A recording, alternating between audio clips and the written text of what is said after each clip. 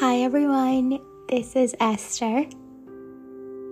I'm back after a long absence, and I'm sorry for not being consistent or faithful with uploading podcasts. But I'm trying to do better this new year, so please bear with me and forgive me. I'm mainly back because I wanted to share this poem that I found.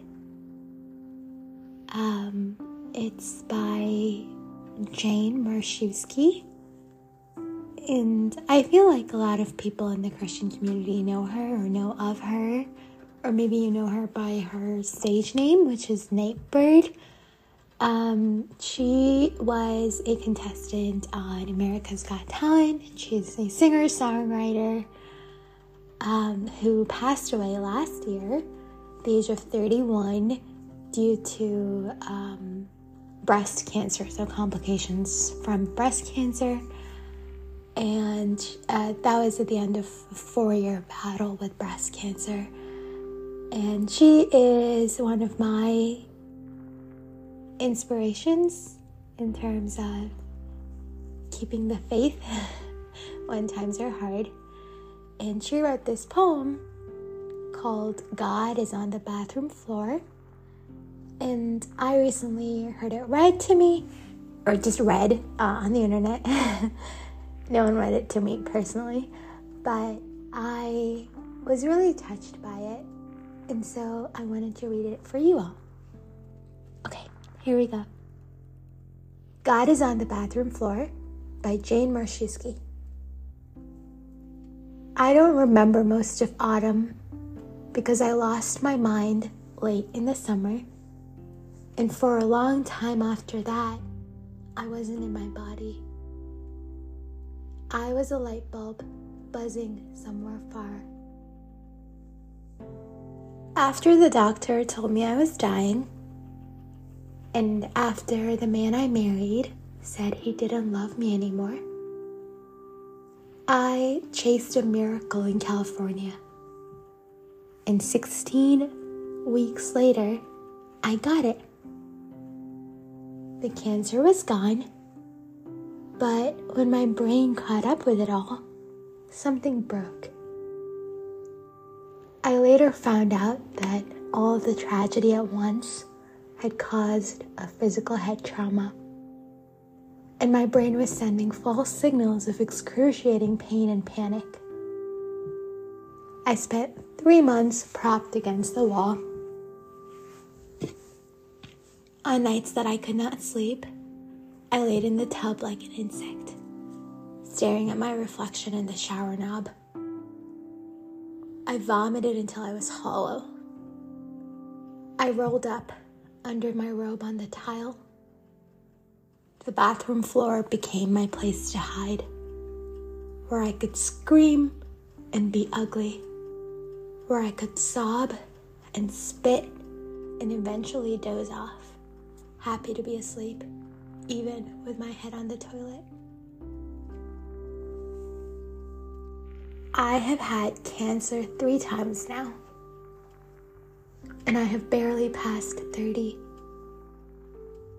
There are times when I wonder what I must have done to deserve such a story. I fear sometimes that when I die and meet with God, that He will say I disappointed Him, or offended Him, or failed Him. Maybe He'll say I just never learned the lesson, or that I wasn't grateful enough. But one thing I know for sure is this: He can never say that He did not know me. I am God's downstairs neighbor, banging on the ceiling with a broomstick. I show up at His door every day, sometimes with songs, sometimes with curses, sometimes apologies, gifts, questions, demands, Sometimes I use my key under the mat to let myself in. Other times I sulk outside until he opens the door to me himself. I have called him a cheat and a liar, and I meant it. I have told him I wanted to die, and I meant it. Tears have become the only prayer I know. Prayers roll over my nostrils and drip down my forearms. They fall to the ground as I reach for him. These are the prayers I repeat night and day, sunrise, sunset. Call me bitter if you want to. That's fair. Count me among the angry, the cynical, the offended, the hardened. But count me also among the friends of God. For I have seen him in rare form. I have felt his exhale, laid in his shadow, squinted to read the message he wrote for me in the grout. I'm sad too. If an explanation would help, he would write me one. I know it. But maybe an explanation would only start an argument between us, and I don't want to argue with God. I want to lay in a hammock with him and trace the veins in his arms. I remind myself that I'm praying to the God who let the Israelites stay lost for decades. They begged to arrive in the promised land, but instead he let them wander, answering prayers they didn't pray. For 40 years, their shoes didn't wear out. Fire lit their path each night. Every morning, he sent them mercy bread from heaven. I look hard for the answers to the prayers that I didn't pray. I look for the mercy bread that he promised to bake fresh for me each morning.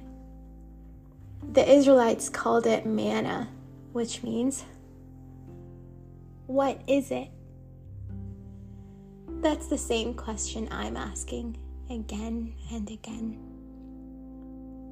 There's mercy here somewhere, but what is it? What is it? What is it? I see mercy in the dusty sunlight that outlines the trees, in my mother's crooked hands, in the blanket my friend left for me, in the harmony of the wind chimes. It's not the mercy that I asked for, but it is mercy nonetheless. And I learn a new prayer. Thank you. It's a prayer I don't mean yet, but will repeat until I do. Call me cursed, call me lost, call me scorned. But that's not all. Call me chosen, blessed, sought after. Call me the one who God whispers his secrets to. I am the one whose belly is filled with loaves of mercy that were hidden for me. Even on days when I'm not so sick, sometimes I go lay on the mat in the afternoon light to listen for him. I know it sounds crazy and I can't really explain it, but God is in there, even now. I've heard it said that some people can't see God because they won't look low enough, and it's true. If you can't see him, look lower.